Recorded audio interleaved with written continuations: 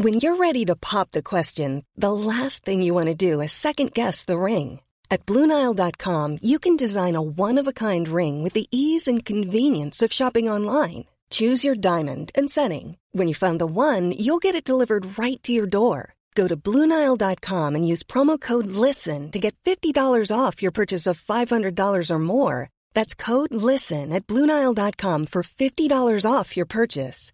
BlueNile.com, code LISTEN. This is A Lot to Learn with Austin Rogers. For the guy who knows everything, he's still got a lot to learn. Without further ado, here's Austin. Welcome. Good morning, good evening, good afternoon, good night. I have no idea what time it is because it's a podcast and people listen to podcasts whenever they listen to, maybe on their commute to work, maybe in a brand new Ferrari, which is totally apropos to today's guest. Arun Sharma is the general manager of Tonkin Gran Turismo. Gran Turismo. A Ferrari and Maserati dealer here in Portland, Oregon. And we are in Portland, Oregon in a absolutely delightful B&B, the Arbor Treehouse, which is really lovely. Agree, Arun? It's actually dope. It is. It's actually dope. And as you could probably see on Instagram and Twitter, Arun is a very, very sharp-dressed individual. And just right now, while I was waiting for him at the Airbnb, he pulls up in a fully kitted out, doped up generation. That's a Generation 1, right? A Series 1? Series 1. That's a Series 1, 1999 Land Rover Discovery. With Disco 2. It's a Disco 2, yep. Fully loaded. Bull bars, winch, lights, roof rack. Was that a tent I saw on top too? Gotta have a tent. Gotta have the tent on the roof rack, right? Snorkel. Need the snorkel. It's good in Hawaii. Yep, snorkels are awesome. And today we're going to talk about his really nonlinear career path and how he ended up managing a Ferrari dealership. That seems to me like the pinnacle of automobilia, if you want to say. I think you're right. I mean, who else can say that? Only a handful of people in the country can say, I am the general manager of a licensed Ferrari dealership. That's true. I was actually talking to a ex. An ex? You say friend. You say, all right. Anyway, an ex. And she goes, I thought it was really interesting because I got online and I was curious about what you did. And I looked up Ferrari and I realized there's only like 30-some dealers in the entire country. I said, yeah, I guess so. I didn't really yes. She goes, that means that there's only like 30-some people in the whole country that do your job. And she's found that fascinating. Yeah, I find it immensely fascinating too, because no offense to Honda of Great Neck or Toyota of Fort Lee, but there's a lot of Toyotas of Arlingtons and Virginia Beaches and Toyota, Honda, Chevy. There's only one Ferrari, I think it's interesting you said Great Neck because I spent summers in Great Neck. Did you? Yeah. Did you? my aunt lives on Susquehanna. Oh, my God. I don't know why I picked Great Neck out of the, maybe somewhere in my subconscious I saw a Honda for Great Neck commercial on the way to a Mets game or something like that. Well, let's start at the beginning. How does one end up in this heady position of being the general manager of a Ferrari dealer? And then after that, let's geek out on some car stuff. It depends how far back you want to go. Well, let's. In the beginning, there was. In the beginning, I'm a triple English major from Beloit College in Wisconsin, which means you know the joke, right? What did the math major say to the English major? Yeah, what? Do you want fries with that? Wait, other way around. What did the English major say to the math major? Yes. Do you want fries? Do you want fries with that? So anyway, a whole lot of nothing. Moved to Portland on a whim after traveling cross country on my motorcycle to see where I wanted to live. What kind of bike were you on? I was on a 88 Super Magna, which is a really rare. They only made it for 2 years. It looks like something out of Alien. Really? Uh-huh. A 1988 Super Magna? Look up a Honda Magna. And then I loved Arizona because I was from Hawaii and I'd just come from living in India and Wisconsin. And so the desert was awesome until I got hit by a car and ended up in the ER room with a broken back and life flight. And I thought, clearly Arizona is not the place for me. Oh, so wow. I moved to Portland because I had friends who moved here and said it's cool. So I just figured, you swear on this podcast? Oh, yeah, swear away. Fuck it. Yeah. So I figured, fuck it.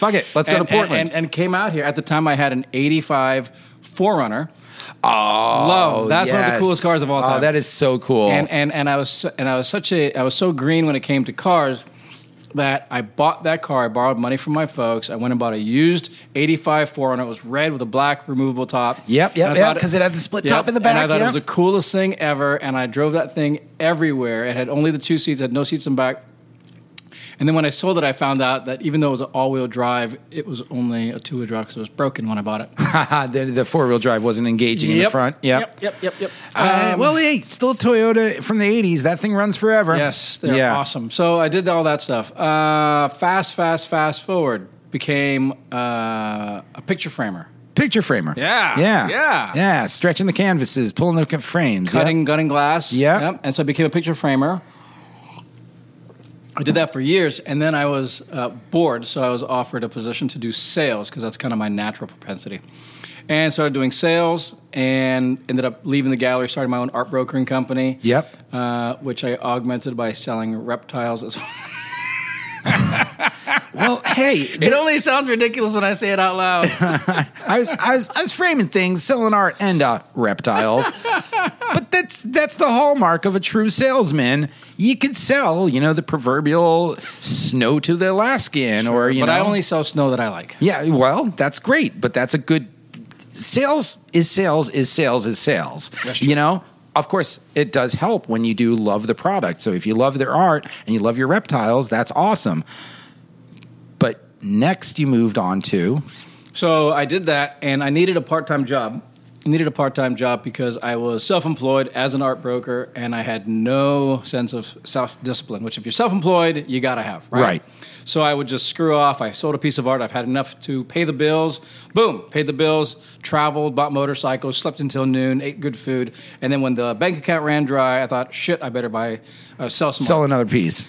So I thought, well, if I get a part-time job, it'll put bookends on an otherwise infinite work week, right? So I went and I got a job. I heard there was going to be a Ducati shop that was opening in town, and I went and applied for a part-time sales position. And I met the general manager of the then Ferrari dealership, ironically. Yep. And I said, "Hey, I want to hang out. I want to sell bikes a couple days a week part-time." I'll never forget. He says, "Well, have you sold bikes before?" I said, "No, but I own a Ducati. I sell fine art. I can probably figure it out." So they gave me a job part-time. Yep. And it was fun, right? It's a great brand, amazing customers, great everything, except the dealership was run by auto guys, and they had kind of an automotive big box experience for a brand like Ducati. People hated it. Right.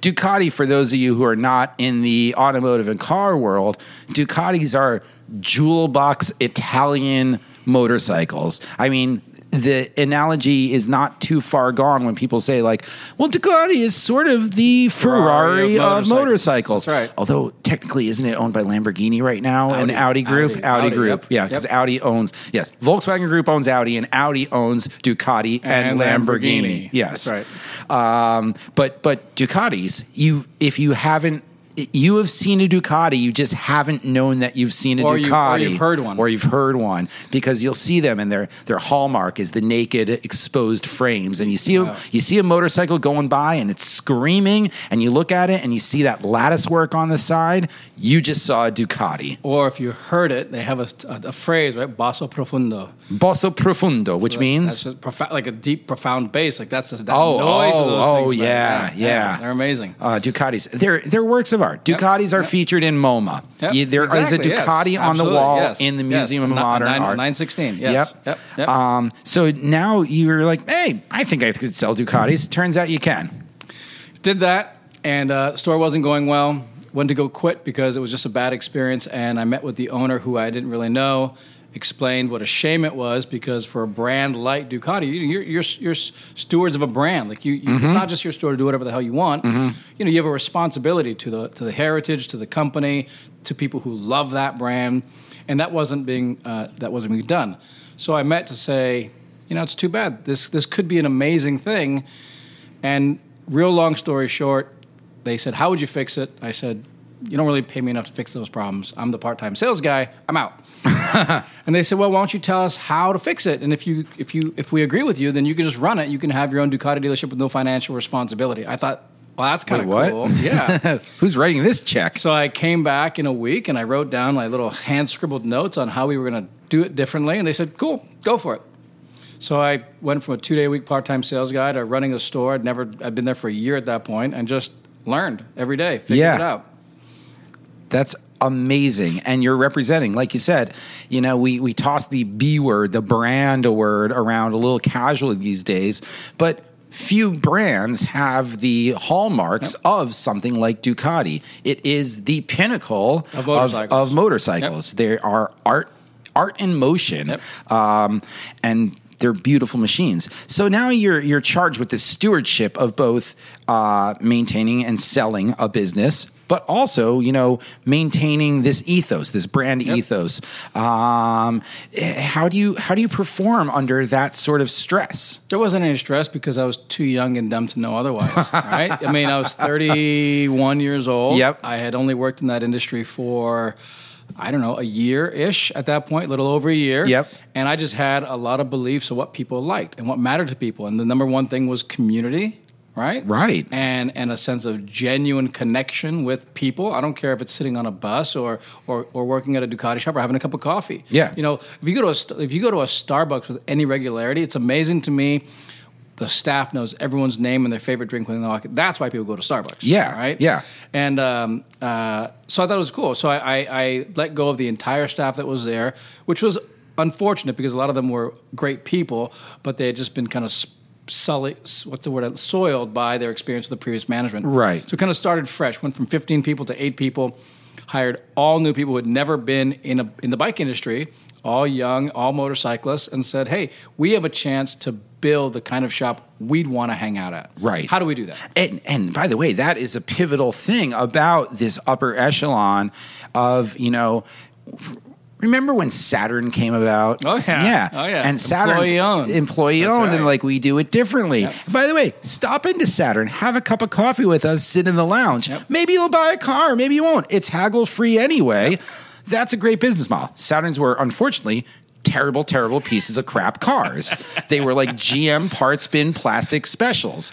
But when you're in like the Porsche world or the Ferrari world or the Ducati world, the thing you want to do is you want to hang out with people in the Porsche world, the Ducati world, and the Ferrari world. Yep. So I'm going to jump the gun, but envision that your dealership, when you took over, went from a dealership where there's bikes just out there to like, come, hang out, talk your bike. Amen. Absolutely. Yeah.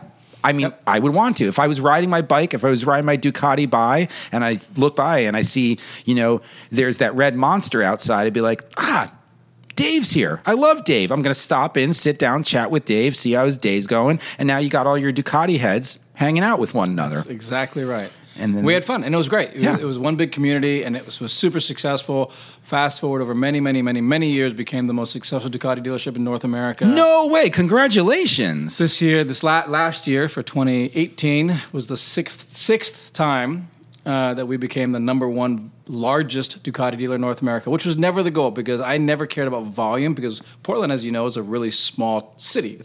Now it's 2 million people. When I moved here, it was 1 million people. Right. That's still not a lot of people to command the numbers, the six years of highest selling Ducati dealer. So our goal was always just to be the best experience, right? I mean, my tagline was the ultimate Ducati experience. I would never hire somebody who didn't ride a motorcycle. I didn't care what you rode. You could ride a Honda, a scooter. As long as you rode a motorcycle, so you could understand, that common passion, that common bond. Just like I'm not going to hire somebody who's vegan to work at my steakhouse if I had one. I'm not going to hire somebody who doesn't ride motorcycles. And then it's just everyone spends time together. Everyone enjoys each other's company. You have a common, go back in time. When I was living in the basement of this house, slinging reptiles, iguana. You got iguana? You got iguana? Yo, Komodo. You'd be shocked at how accurate that was. In fact, I can't believe that I wasn't having a knock on the door from the cops because go back in time.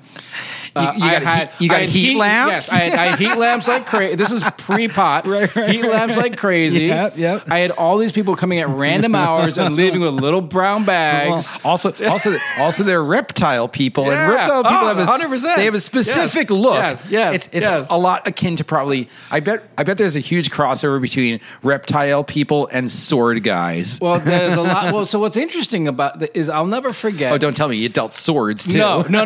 But one of my early like human connection epiphany moments was when I was doing reptiles and I'd run ads in the local paper and people would show up on Sundays and I called myself the Lizard King because I had just finished watching the Doors movie and I was like, the Lizard King, that's cool. I'm gonna call myself the Lizard King.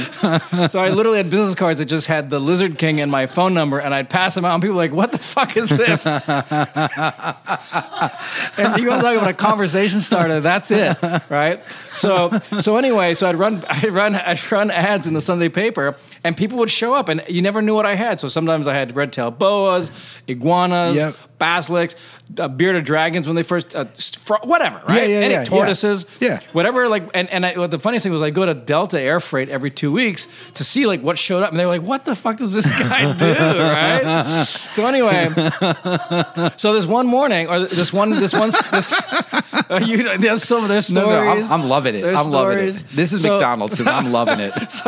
So literally, there was this day where I had a really successful import, I guess you want to call it, and I had this ton of people that showed up at the same time, and I had a mom who was buying her kid a gecko. Are geckos like the gateway lizard? It's like once you get into gecko, you move on to the bigger. No, it depends on your parents, I think. So I had this mom buying her kid a gecko. I had these two full-on buzz-cut, big buff Marine guys buying something. I had a total pair of Grateful Dead fish stoners buying something. And I had I think 6 or 7 people all there at the same time, all from 1,000% totally different backgrounds. Right. You knew walking down the street would probably talk shit about each other. Yeah. But in that moment of all being into reptiles, they were like the best of friends, and nobody left. Everyone hung out. They were talking about stuff. It was a cool thing. Well, that was that light bulb moment where I'm like, a common interest and a common bond breaks down all the barriers. Absolutely. Yeah. So, Ducatis, now we move forward and you're taking this into the Ducati world where you're making it a clubhouse, right? Absolutely. And, Ducatis have a certain image. It's the guy with that he has his tailored riding gear, and he's a little bit on the pompous side. But that's not necessarily true, is it? No, not at all. Because not if you choose it not to be. Once you're in the club and once you're that kind of guy, I'm that kind of guy, but we're ultimately Ducati guys. So there we go. Yeah. We had a group of people over the years. We had a lot of women work in the shop. That was always a priority for me because the fact that women ride is awesome, but there's not nearly enough representation. No. The bike industry and the auto industry are hugely male dominated, even now. Yep. And any woman who rode wanted to be involved. We did everything we could to encourage them to do it. We even did women's only track days. Yep. All kinds of stuff. Yeah. But we had a lot of women on staff who rode. Many were still really close friends to this day. But that was also huge. We just went to be inclusive. Like, being inclusive was the thing. Didn't matter what you rode. Didn't matter if you rode now, but you want to ride at some point. Even he had as long as you weren't an asshole. Yeah. We wanted to hang out with you. Yeah. Right. And to this day, my dearest, closest, all my friends, I met through motorcycling. Yeah. No, and motorcycling is it's that secret nod. It doesn't matter if the guy's on the Goldwing coming at you and you're riding like some sort of, an R1 or something like that. You get the wave. You still get the wave. That Goldwing. Unless you're of... There's some people out there who won't are give the wave free. Yeah, we won't get into that. All right. Well, we can if you want to. But yeah, you get the wave. The guy in the 200 mile an hour chopped down Japanese super sport bike will get the wave from the guy on the Goldwing. Yeah, 100%. You're right. You're right. Once you start this club, this network, and I went to an auto race at Lime Rock recently, and this young boy in the audience asked the owner of a race team, it's like, I want to be part of a race team. How do I do it? And he just goes, pick up a broom. Yeah. Hang out, Yes. pick up a broom, Yes. even unsolicited, just start sweeping the pit lane. Just start sweeping it. And then eventually we're going to ask you to start sorting the tools. Then we're going to ask you to pick up the wrench. And then boom, you're on the race team. Same thing. Yep. How do you want to be part of Arun's Ducati? Show up. You don't have one yet? Show up. Maybe you'll get a time to get one. Maybe someone will let you borrow their starter bike, and then boom. Remember High Fidelity? You ever seen the movie? One of my favorite movies. Yeah. I can't fire these guys. They just started showing up and hanging out, and now they work here. Now they work here, yeah. Show up and hang out, and now you work here. Yeah. So you got this immense success with Portland's Ducati. Moto Corsa. What's it called? Moto Corsa? Moto Corsa. Yep. Moto Corsa, Portland's extremely successful Ducati dealership, and now you get tapped on the shoulder. And who taps you on the shoulder? So Ducati was there's a long-standing family auto group in Portland called the Tonkins, started by Ron Tonkin, and they've been around for essentially a lifetime, and every car brand-ish under the sun, right? Yeah. And Ron had two sons who really ran the business as he got on in age and passed away. Mm-hmm. And his son, Brad, also loved motorcycles. And Brad was buying a Ducati 916 back when they came out in 94, 95, went down to Salem, Oregon, where there was the only Ducati dealership. And he thought, why are we going all the way to Salem to buy a Ducati? Why is there no dealer in Portland? So he reached out to Ducati, and they were awarded the franchise. Ironically, when they first got Ducati, they housed it at the Ferrari dealership. So right. It was then Ducati and Ferrari. Right. And after a year, they broke it out. So as part of this auto group, and became very successful. We became very successful as a dealership. I had amazing people that I worked with, and we all were really committed and as passionate as they come for what we were doing. And I was asked several times over the years, hey, why don't you come do that in automotive? If you could make the number one Ducati dealer in Portland, imagine if you came to a car store and you could even be top, because the volume and the money's right. So, I mean, really, motorcycling is a passion. Yes. And one thing that's really, really frustrating is everybody comes into a bike dealership and thinks the dealer's trying to take advantage of them, making all this money. They feel like they're taking, and it's a shame because it's such a brutally difficult business financially. So their thought was, if you could be successful on a volume scale with Honda or Audi or Chevrolet, right? Imagine what you could do. And so I was offered over the years. There were conversations saying, "Hey, why don't you leave Ducati now? You've done this for a few years. You've kind of learned the ropes. Mm-hmm. Why don't you come over and kind of do a turnaround on our or kind of do our Chevrolet store?" How?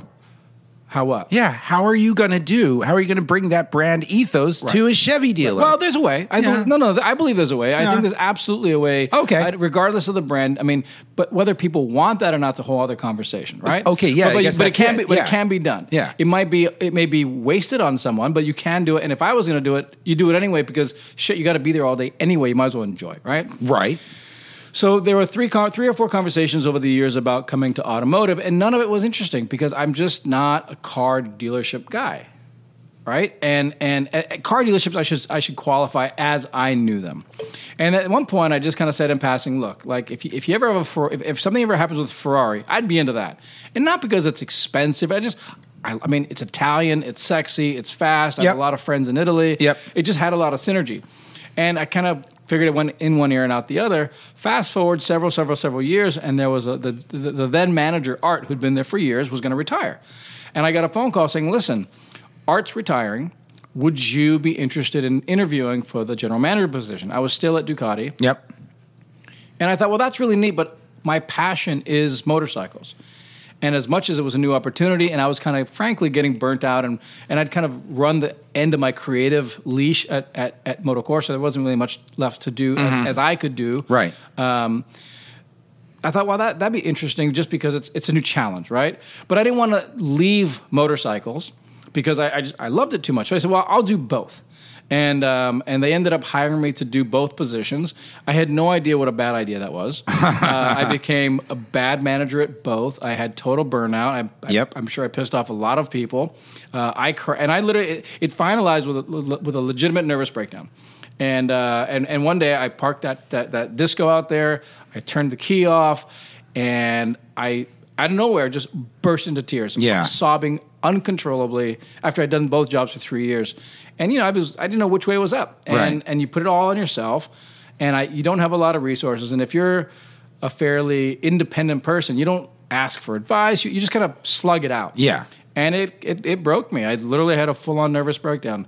And when I finally composed myself after about 10 minutes of like sobbing and hyperventilating and freaking the fuck out, I walked inside. I picked up the phone calmly. I called the CFO and I said, listen, I just had a nervous breakdown. No, I'm not joking. I need to leave Ferrari, leave Ducati, or I'm going to leave both.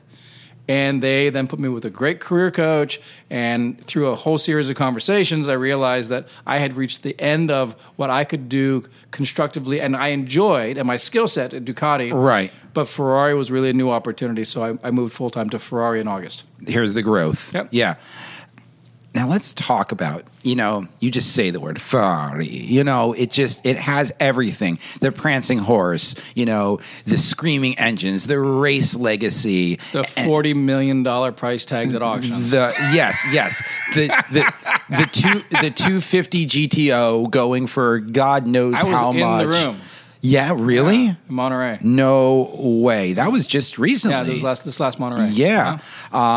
Or the California. When the California comes up. The California is famously the Ferris Bueller Ferrari.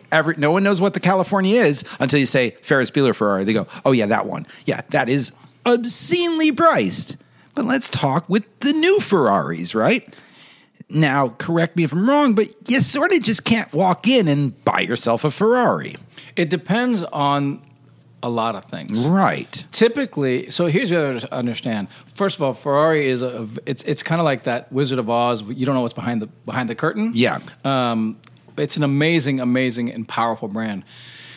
What's interesting is they have changed tremendously just in a relatively short period of time. Mm-hmm. As happens with industrialization, expansion, growth. Ferrari is no longer privately owned. It's part of the Fiat Group. Yep. And before he passed away, Sergio Marchionne famously had designs on changing the business model of Ferrari, although none of that was truly articulated to anybody because it's very Italian. We won't tell you what you need to know until you need to know. And then even then, it's 3 months later after you needed to know. Yeah. So there's a lot of change, a lot of growth. I mean, they've changed. They want to make the brand more accessible to a degree. There's a lot of rumors of a new car line, which will be a V6 line coming out. Inspired by the Dinos back in the day, correct. Now are also obscenely priced. Yep. I remember seeing a purple Dino at Gran Turismo many, many moons ago and thinking, that's a really cute car. Yeah. And it was at the time, I want to say 65 or 70,000. Sounds about right. Early 2000. Now they're $300,000-400,000. Yeah. Right? And that was, for those of you unschooled in Ferrari lore, the Dino of the late 60s and early 70s was the quote unquote budget Ferrari because it was smaller in every capacity and it didn't have the big honking V12s and the multiple carbureted V8s of the other cars of the era. Yep. And as a result, it was sort of a critical failure. Yeah. And of course now it's a collectible and they're beautiful. They're gorgeous. They're such pretty cars. They're gorgeous. And there's a collector in California. I don't know if you've seen this. He did the F40 engine, I believe it was. He did or an engine. What was the motor? It was a detuned F40. It's a turbo removed, stroked and bored. There you go. F40 into a Dino. Yes. That was David. David did that. It was David. It was unbelievable. And he's one of the world's foremost Ferrari collectors. Absolutely. I mean, he's on Leno's Garage all the time. Yep. Yeah, actually, I think in my bag over there I have the Automobile magazine that does the 10-page portfolio on that. That's cool. It's super cool because he sort of takes, for you car nuts out there, he sort of takes the Magnus Walker tack for Ferrari, which is something in the past Ferrari would have been like, no. It's almost actually more like Singer.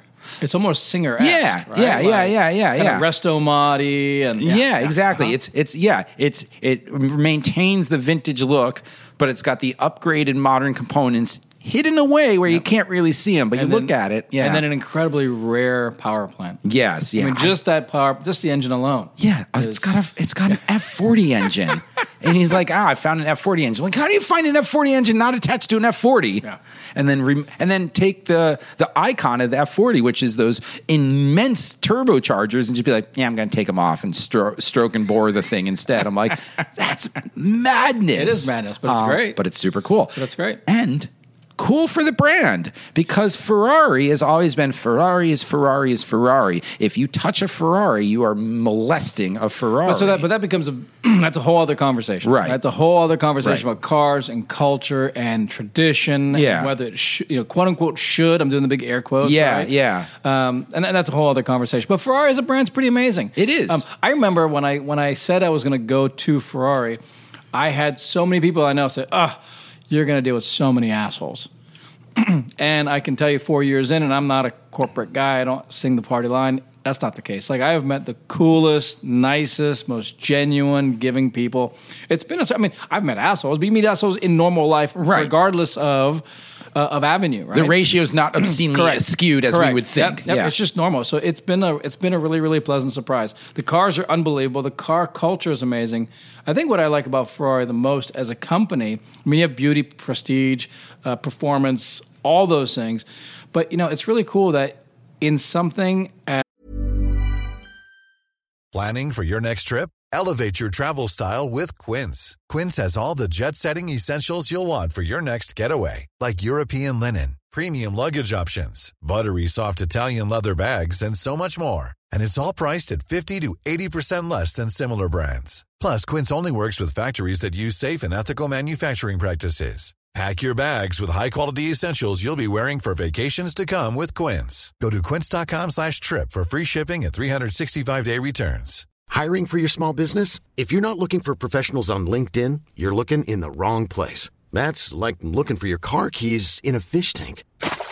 LinkedIn helps you hire professionals you can't find anywhere else, even those who aren't actively searching for a new job but might be open to the perfect role. In a given month, over 70% of LinkedIn users don't even visit other leading job sites. So start looking in the right place. With LinkedIn, you can hire professionals like a professional. Post your free job on linkedin.com/people today. as kind of no pun intended, mechanically set up as automotive dealerships go. Yep. As a business, as an industry. I love that with Ferrari, relationship still trumps all. Yeah. So talk a little bit about that, which I alluded to a little bit in the past, which was you can't just walk in and buy a Ferrari. So what happens is, Ferrari, like all car manufacturers, makes, a range of cars. Now, because they're a small handmade Italian company, their range is a small range. Right. They only make so many. Right. But what happens ultimately is that when a new car comes out, everybody wants it. Yes. And the reality is that the number of cars available versus the number of people who want it, there's a huge skew. Yes. And so what happens is when the car first comes, the example would be if you wanted to get if Apple came out with a new iPhone, but only made enough that if you had never bought an Apple product before, the only time you could get your iPhone was when the next one came out. Then you can get the one before. Exactly. That's kind of how Ferrari is. Yeah. Over a smaller timeline. So if a new car comes out, like the 812 Superfast came out last year. Yeah. Well, they made so few of those. So most dealerships, I guarantee you, probably had enough of an allocation, which means Ferrari building the cars, right, to maybe satisfy 10% of the people that put their hand up, had money, were serious, were ready to go. If the car was available, they would have bought it and walked away. Yep. And as a result, you either have to wait obscenely long periods of time, sometimes up to 3 or 4 years to get your slot to build your car, or you have to wait till they're available pre-owned in the secondary market, and then you pay a pretty hefty upcharge. So ironically, you pay a lot more for a pre-owned car so you can get it faster than you buy a new car that's built your way, bespoke to you. And that's something that's cool with Ferrari is you walk in and you spend hours with your dealer and you'll go over every stitch, everything from the colors to the leathers to the fabrics, the materials, and you'll literally build the car you want and no other cars like it. And it sort of begs the question, it's super cool to have. Now, obviously, that does that apply to even, like the Portofinos Everything. or the California? Every single car is made in Maranello by the spec of a individual. Correct. And the only exception will be now that Ferrari is growing a little bit, they've said, hey, dealers, we would like you to stock 1 or 2 cars on the showroom so you can show people. Because what would happen is people would come and say, I'm thinking about X car. I'd like to see it. Just see it. It's not here. It's not here. It doesn't exist. Yeah, it has not been manufactured. And so now we have a little bit of leeway where we can order a car, we build it our way, it's on the floor, and at some point we can sell it. So that would be the exception, that you would have a dealership spec car. But even that car, we design internally. Right. It's sort of, so it sort of begs the question, like, if you've got the time and you've got the money and you're on the list, why not wait and get it individually yours? Because then you're like, this is special. Most people do that. But the reason people don't is because the list is so long and the wait. I mean, not everybody wants multiple Ferraris. So my conversation with people is really, really simple. Do you want to have Ferrari as something in your life from here on, as long as you can, and have that be an ongoing, recurring relationship, right, from car to car to car to car? Or is your dream to someday own this car specifically, and you're good? You don't know if you want another one ever again. You just know you want this one. If you're in the latter category, just figure it out. Just somewhere out there's a car, just buy the damn thing. Yeah. But if you want to, imagine for a lot of people the idea that you can someday build your own Ferrari. And I think that dream is twofold. Number one, let's make no illusions. They're really fucking expensive. Yes. Right? Yes. Average car is about $300,000. Yes. And that's before you really start doing all the bells and whistles. Yeah.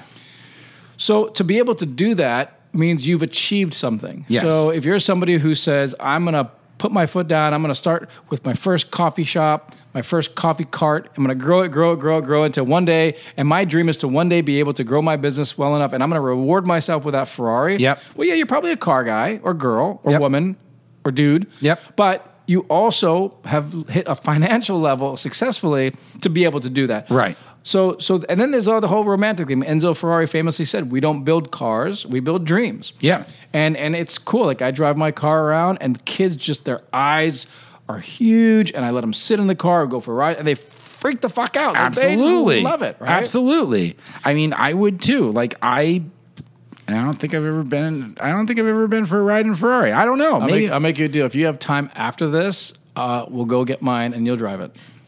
I'd love to. Deal. Awesome. See you, Maria. Okay. Before I freak out, you're buying the dream, and there, you said, earlier, you don't meet the assholes. Well, I mean, there are assholes, but everyone remarkably is pretty good. When you have a smile on your face too, absolutely. You got a Ferrari. That's great. That's awesome. I've had people move to tears. I have a client who came from straight up like rap song, bad background. Everything you heard about, I came from the wrong part of the tracks. And everything you hear in every song, every country song, I don't care what song it is, where you came from shit. Yep. And you had to slug it out. Yep. And you had to make it. Of course, 9 out of 10 times you find out it's all bullshit. Yeah. But in this case, 1,000% legit. This woman came from an incredibly difficult life. Yep. Had nothing. Had to scrap for everything. Self-made woman. And her goal, when she decided she had made it, she was going to buy herself as a reward a brand new Ferrari, and she did this year. And literally, she started crying when she saw it.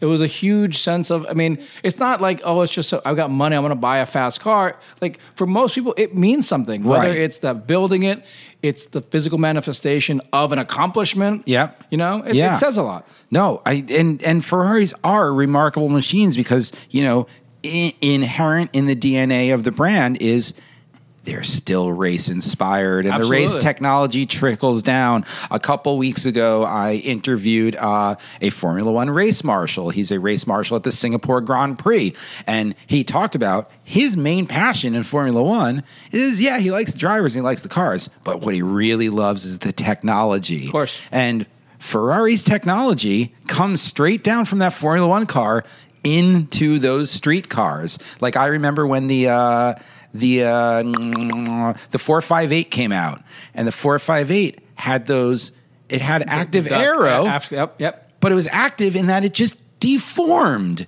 It deformed at speed and it changed the trajectory of the air. There wasn't mechanics in it. I'm like, that is engineering brilliance. You just have the thing be so stiff that once the downforce hits it, it actually changes shape. And I'm like, that is mind-blowingly cool. And also the simplest engineering solution. Yep. You know, you could have this super complex, like, you know, the Bugatti Veyron has like a multi-cantilevered 14,000 pistoned wing, or that thing just deforms and there's your downforce. Absolutely. Brilliant. Yep. Absolutely brilliant. And probably illegal in Formula One.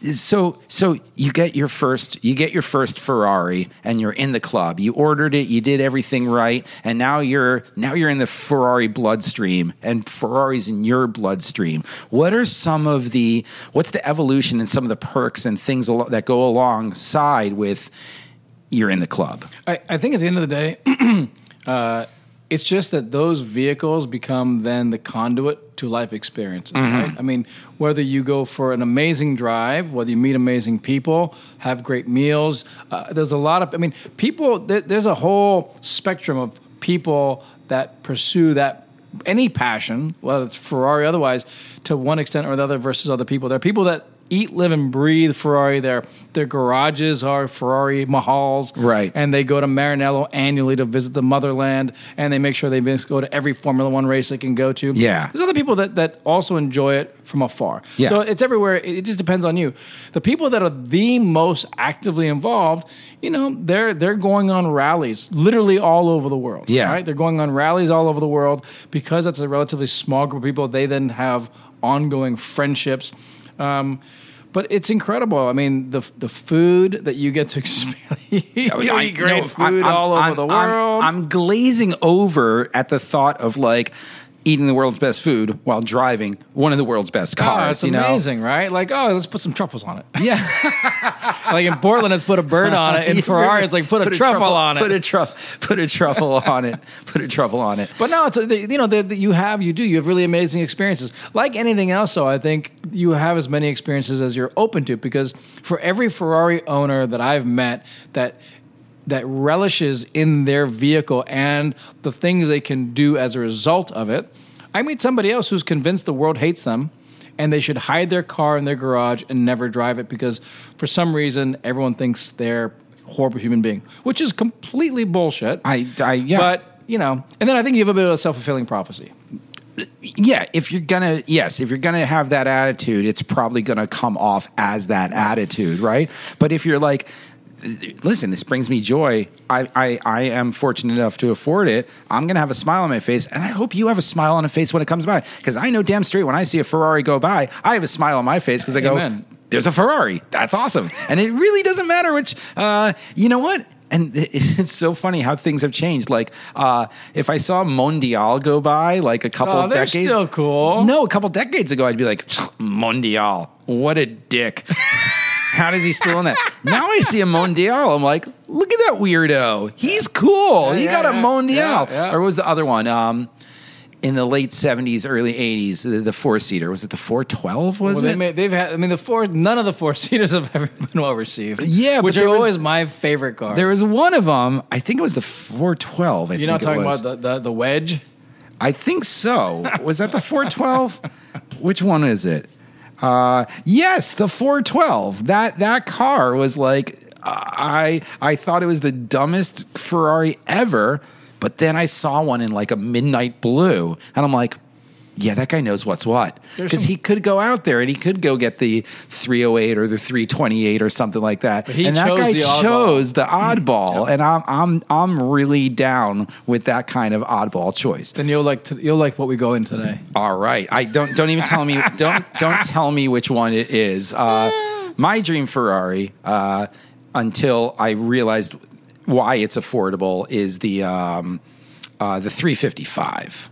Oh, it's a nightmare. It's a nightmare. You have to remove the entire drivetrain. Which is not uncommon. It's just that what happened. The problem is that when that car was $150,000 or $200,000, you know, doing a service, engine out every 3 years, you know, relative to the cost of the car, it was okay. But now that you can buy a 355 for $50 or $60 grand, the idea of doing a service for $10,000 doesn't really make sense. That's why I sold mine. I had when I sold it. You had a 355? Yep, I loved it. I really like that chiseled wedge look.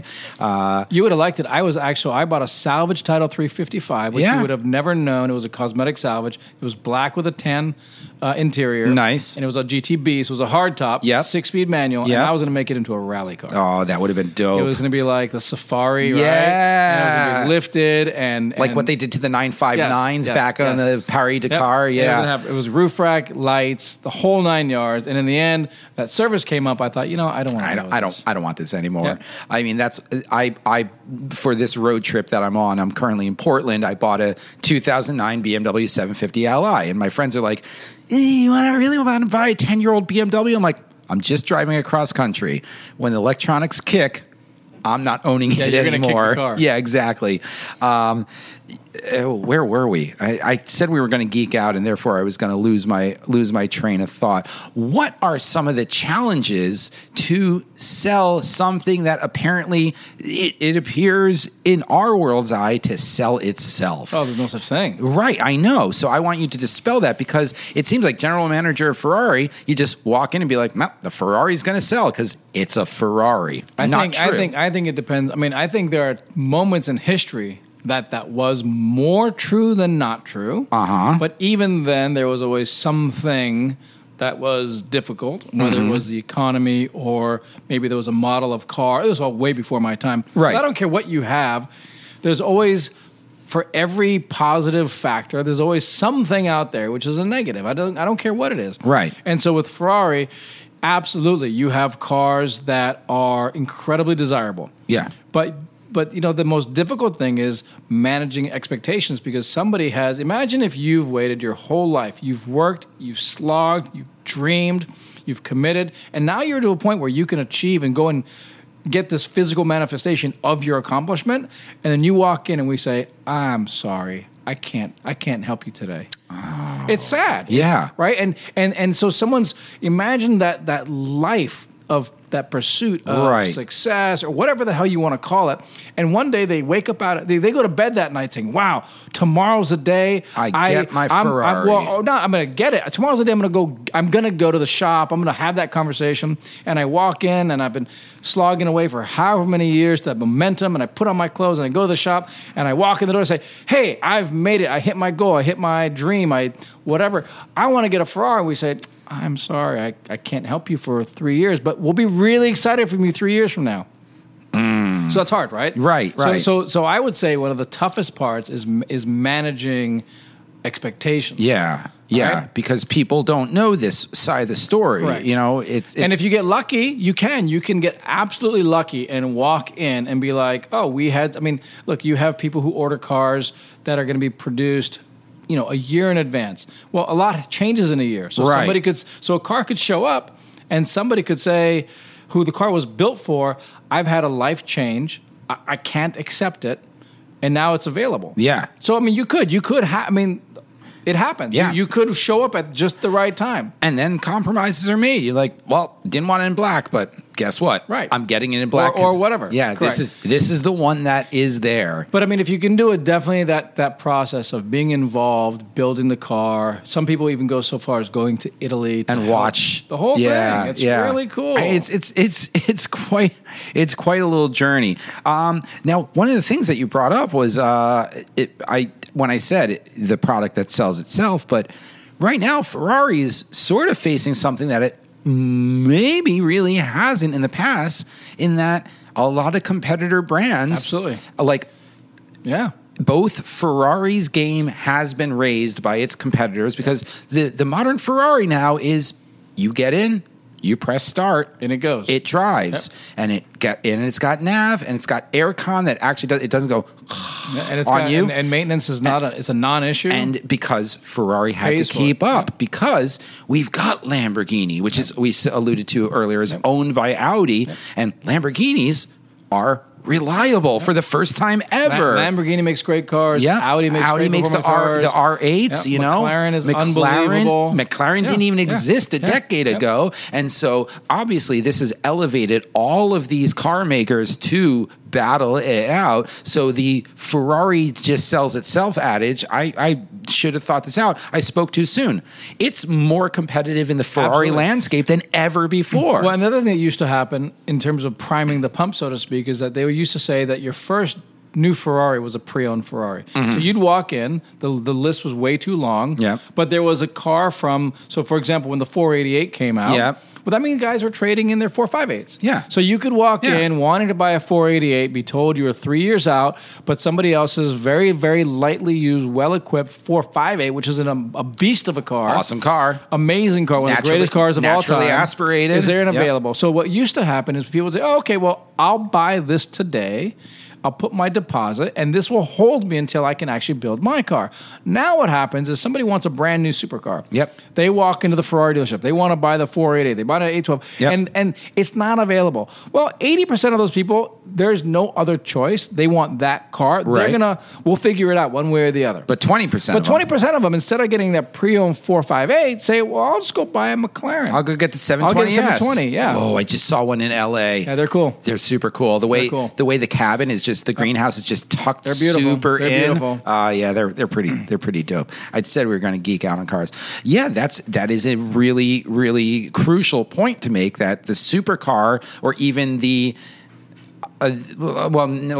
we're parsing hairs, but there's supercars and there's hypercars, right? Yep. The supercar landscape is incredibly well represented right now. And you can go back now with supercars. You can go back almost a decade, and everything is good. Yeah, everything reliable. is good. Yeah. Roughly 2010 and forward, everything is cool. Yeah, everything performs. So there's options. And guy on the street, 94% of people. You put the 488 and the 458 next to each other. They don't know. I can tell. They look totally different to me. But the guy on the street would be like, whoa, look at that. Now, you put like a 348 next to it and you'd be like, oh, yeah, that is very old. That is from 1988. But I would say that whoever is driving that car knows and loves it. Yeah. Oh, yeah. Who cares? Yeah. I got an 88 Honda Civic wagon. People are like, you bought this stupid thing? I'm like, absolutely. I love this stupid thing. Yep. I love this stupid thing. So then I guess let's talk babies first, Ferrari. Do you want to go into a dealer like yourself? You've got that. You've made it. You've got that burning desire, and you've got that burning hole in your pocket right now. Do you want to go in and just be like, hey, Arun, instead of doing the 3-year thing, should you be steering me in this direction, and let's go with the gently used, just returned because someone upgraded? That seems pretty logical, because it is. Like, I don't get iPhones in each generation. I let a couple. You usually skip one or two. Yeah, because then I could actually, if you got it incrementally, I can't actually see the difference between 7 and 8. Yep. But I can see the huge difference between 7 and 10. Correct. They're dramatically different. I went from 7 to 10. Exactly. Yep. So I think maybe I get the 458, and then I wait to the successor, the 488. Well, that's you. And, everyone's different, right? Oh, okay, yeah, right. So, there are people that say, hey, listen, okay, I'm going to see if I can find one somewhere. And they will literally call. This happens all the time with limited production cars. Right. Famous when Ford came out with the GT. Oh, yeah. Right? People would literally just call every single, and not everybody did, but some people were smart, and they called every single Ford dealer, and there'd be some small dealer in some small town that happened to get some allocation that no local customer wanted, and somebody who would never get on a list because they lived in Los Angeles or New York or anywhere where there's a lot of people, they'd stumble upon like that one place that had the one thing, and they got lucky. That's amazing. So you don't really have that with Ferrari because it's just different. There's not many of us. There's only 30-some dealers. So, but, you make a lot of phone calls. And again, things change. People have cancellations. So there's a way. But generally speaking, I would say that people are they understand before they come in. They understand the way it works. Now, a little bit of logistics things. Can you lease a Ferrari? Absolutely. You can lease a Ferrari. Yeah, of course. Yeah. What's surprising to me is the percentage of people. That's what I was going to ask. That just stroke a check. Yeah. Like, yeah. Yeah. I've been doing this for 4 years. I'm still not used to it. And it still amazes. When it's amazing. Someone's like 437,949. Boom. I don't. It's still staggering to me. I mean, because we talked a little bit about like how do you get into this? That's not my. I mean, it's funny when I first started with Ferrari. The first year I was with Ferrari, every year they do the Portland Auto Show. Yeah. And so I've got my suit and I'm going to do the walkthrough on the show as they're doing the setup for the Portland Auto Show. This is in 2000 end of 2014 because I officially came on right at the end of November. So auto show's going on. And I'm walking the auto show as they're doing all the prep. So they're loading cars in, they're doing all this stuff. And I see this team of 4 guys rolling this huge thing of carpet. And my memory goes off and I go, holy shit. When I first moved to Portland after graduating from college with no job, I worked for a temp agency called Manpower. And one of my first jobs as an hourly temp was rolling carpet for the Portland Auto Show. Yep. And that hit me like a ton of fucking bricks because people ask me all the time. I mean, you get this a lot when you drive a Ferrari. Hey, what do you do? Yeah. And how did you do it? Yeah. I want to learn. And it's cool. I rolled carpet to start. That's just it, right? I mean, I think about that. I thought about no truer words about if you work hard and you put your head down and you don't fucking stop. Yeah. You can make it happen. And you're literally standing there. The circle of life is in front of you. That was the aha moment, right? Literally watching the guys roll carpet at the Portland Auto Show as I had done. That was cool. And by the way, hey guys, you're rolling carpet now, but get out there and do it. Do your thing. And now you're on this side of the carpet. Right. And then you could tell the next guys, 20 years from now, you tell those guys who's rolling the carpet, by the way, I'm on this side of the carpet now. So you just find what your carpet is. Oh, that's awesome. That should be a new hashtag. Find your carpet. Find your carpet. Find your carpet. A whole new world. All right. Let's do it. No cost expended, but you have to drive it. Not a garage queen. Favorite Ferrari ever? F40. F40. Damn, mine too. Yeah. I mean, and close tie with the 288 GTO. You know what? But it used to be the 288 GTO, and I'm gonna say this. I think it's the F40 because I've driven the F40 and I haven't driven a 288. You've driven an F40 and an F50. The F50. I think history is not looking kindly on the F50 right now, but I think that'll change. You know what's cool about the F50? I drove the F50 and got stuck literally in rush hour traffic, and it was easy as pie to drive. It was a pussy cat. It was amazing. Yeah. Like because you hear the the Countach is best described as industrial. Yeah. Like the F50 is amazing. Yeah. But the F40 is just it's a little so scary. Oh god, to drive an F40. That would be awesome. Okay, so F40. All right, then let's go with another one. But wait, hang on. But the reality is, if I just needed a Ferrari, that's what I do now. Yep. Which can I tell you? Because that's I want to be surprised. Tell us. Well, then how? Okay, what is it? An FF. Or now the Lusso. Oh, yeah. That is the best fucking kept secret in the Ferrari. Right. They're unbelievable. All-wheel drive. Right. Gazillion horsepower. It has comfortable, usable sexy, trunk. shooting brake. Yep. Yeah. Yeah, the FF. They're the best car. Is that the bargain buy? Is that the one you should go out and get? The best damn car. Because the FF is this. You can buy a 12-cylinder Ferrari. Yep. For less than a pre-owned California. That's less than a pre-owned California. Mm-hmm. Wow. Because, all right, 550s, the Maranellos, those are going crazy in prices right now, right? They had a spike, and I wouldn't know they're going crazy still but they went crazy. They were going crazy. But the FF has sort of escaped that. Well, the FF is just it's Ferrari had made a car that was meant to be just a driver. They said, hey, if you love Ferrari and you want to be in one every day, but you can't because our supercars are too damn super. Yep. We'll build you a car that's easy to get in and out. Yep. You can take your groceries in it, all the rest of it. And it's an amazing car to live with. Now, what do you think about? I was going to ask a different question, but that spurred another one about the daily driver. Okay, economies of scale right now dictate that obviously volume leaders are what kicks a brand into overdrive. C, the Lamborghini Urus. Will Ferrari ever utter the dreaded S word, SUV. They have. I mean, what's interesting? So what's really one of the toughest things making the transition from almost 20 years with Ducati to this relatively new career with Ferrari is that with Ducati, I mean, I started back in 2003. I was on a internal board of 14 people from around the world where we reviewed new product, right, new bikes, new everything. We even looked at like brochure layouts because it's such a small, and so and also was so involved with the company and for so long, and so you knew everything. Even if you couldn't talk to me at a huge like an inch thick Italian NDA you had to sign, so you didn't disclose anything. No, but you knew, like you would know, and everyone else knew.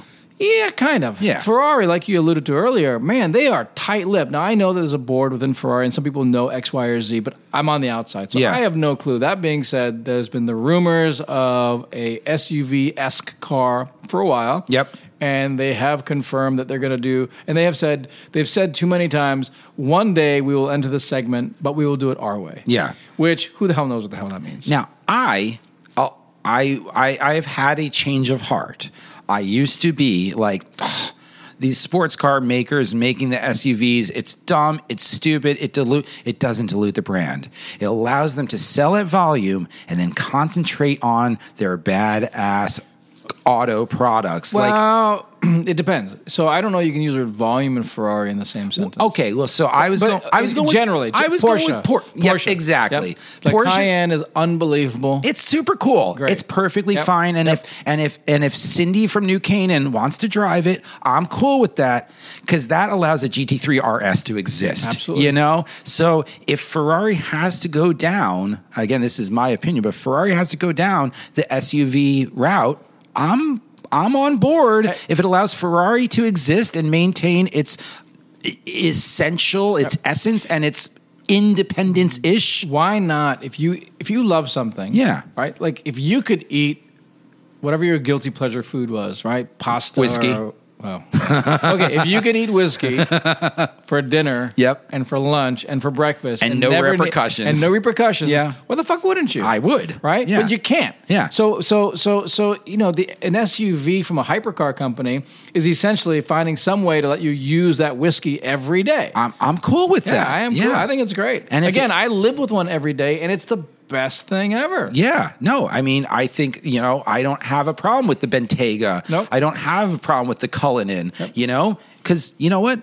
The Phantom is still pretty dope. And if the Cullinan allows the Phantom to exist a little bit longer, I'm down with that. And if the Bentayga... It also just makes for more interesting stuff. Yeah. Yeah. Variety is cool. And back in the day, Rolls-Royce made one Rolls-Royce. That's it. Yep. That was it. Now they make 5, 6... right? And back in the day, Ferrari made what? They'd handful of cars. They'd have like two. They'd have like two models. They'd have a 4-seater. They'd have a V8 and a V12, and then every so often, a bonkers batshit car would come out, and they make 1,100 of them. You know, or 500 or whatever. Yeah, exactly. And if that allows you to make, you know, you sell that one, again, you don't want to say at volume, but you sell that one, and then it allows you to make like, that's the track special. Cool. Right. Awesome. Yep. Super sweet. Well, hopefully I get to the point in time where I could afford the new walk-in bespoke Ferrari. I forgot my very last question before we wrap this up for the evening. Non-Ferrari dream car. Your non-Ferrari dream car. God, I like so many. Yeah, it's you know it's always people always ask me because with motorcycles I had a pretty beefy collection. Yeah, because I'm a single guy and I just worked a lot, so I just distracted myself with motorcycles.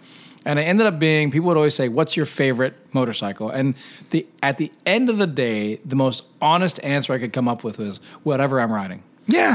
And I think with cars, I mean, I've got a long list of cool cars. Yeah. But the truth is that I'm a relatively new car guy. I had the airbrushed Countach poster on my wall as a kid. Yeah.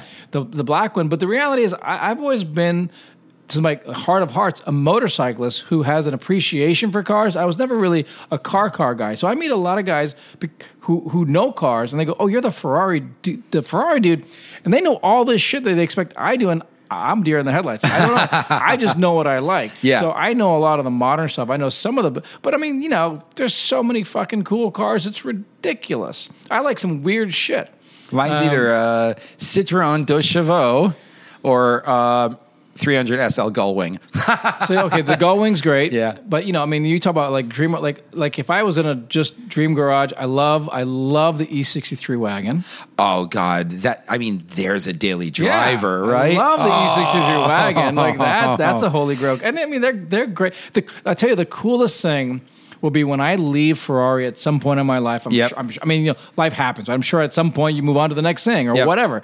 But the cool thing is that after you've been around Ferrari your whole life, or for a chunk of your life, everything else seems like a bargain. So I remember going, how much for a station wagon? That's fucking crazy. Yeah. And now I go, how much for a station wagon? Wow.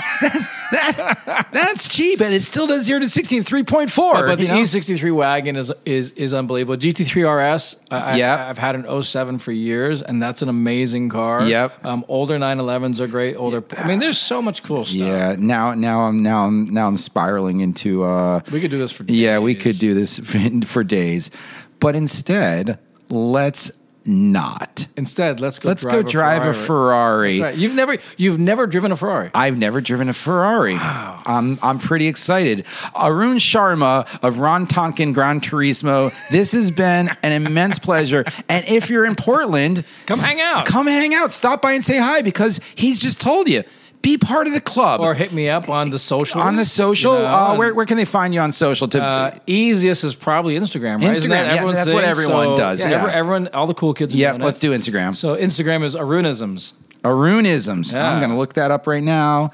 Arunisms is found and followed. And find Arun at Arunisms on Instagram, and you're going to look at his pictures, and my God, is it just a shit ton of Ferraris. It's kind of ridiculous. This guy's living the dream. Everyone, I hope you enjoyed this as much as I did. Have a fantastic evening. Peace out. Bye. Hey, it's Paige DeSorbo from Giggly Squad. High quality fashion without the price tag. Say hello to Quince. I'm snagging high-end essentials like cozy cashmere sweaters, sleek leather jackets, fine jewelry, and so much more. With Quince being 50 to 80% less than similar brands. And they partner with factories that prioritize safe, ethical, and responsible manufacturing. I love that. Luxury quality within reach. Go to quince.com/style to get free shipping and 365-day returns on your next order. Quince.com/style.